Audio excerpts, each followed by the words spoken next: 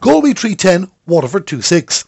Galway got the required result in the opening day of the All-Ireland Minor Camogie Championship on Sunday as goals from Alana Fahy and Aoibhinn Barry helped secure the 7-point win over a spirited Waterford team. Aaron Fox's side entered as strong favourites against the visitors and started in ideal fashion as Aoibhinn Barry's through ball allowed Alana Fahy get Galway's first goal after just 60 seconds.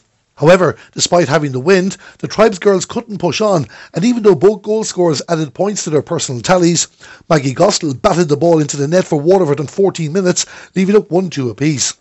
The teams traded further points before Clodagh O'Mara put Galway back ahead, and when Aoibhinn Barry raided down the right on 23 minutes, she rattled the net for Galway's second major.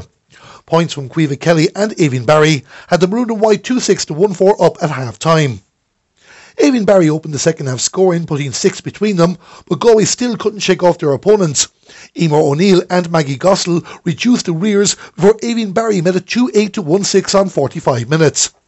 However, 6 minutes later, Waterford got their second green flag.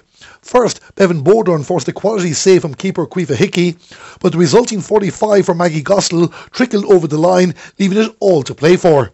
Galway were under pressure, but didn't show it, and replied with points from 2 Aoibhinn Barry frees, one by Helena Tarpey and Caoimhe Kelly, putting 4 between them, before Abby Massey put Alana Fahy through on 56 minutes to strike Galway's third goal and a first round win. Final score again, Galway 3-10, Waterford 2-6. Darren Kelly, Galway BFM Sport, Duggan Park, Ballinasloe.